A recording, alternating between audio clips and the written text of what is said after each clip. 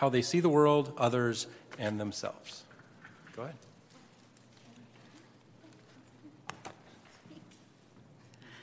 Hi, before I get Zaya up here, I just wanted to say thank you for having us and taking the time to listen to us. You pretty much said everything that we are about, so I don't have to say a lot.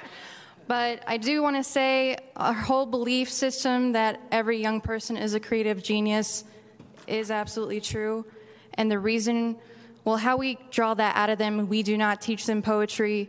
We are not there to be teachers or anything. We facilitate all that creative genius out of them and let them realize that for themselves. Zaya Heffinger came to us over the summer, and he has just grown to love us so much, and that's why we chose to have him here to represent us tonight. And so for the creative genius part, we want them to write their poems within 3 minutes. So the poem that he is going to read for you today was written in 3 minutes.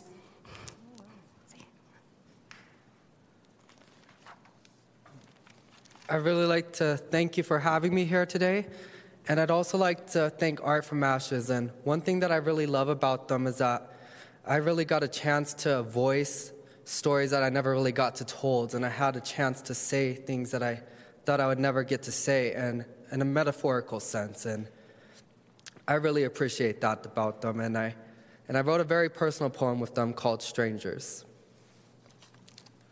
Over the hill and down the street is a pretty little house that's a light shade of green, and invaders rush in. They rip up the carpet, which is my emotional stability, break down the chandelier, which is my glass mind, and put out the fireplace, which was once a warm heart. Put holes in my walls until everyone can see the pretty little house isn't that pretty. There are many internal issues, but the invaders leave someday. And then I can enjoy the warmth of the outside once again. I just need some time to clean up the mess. Thank you very much. Thank you very much.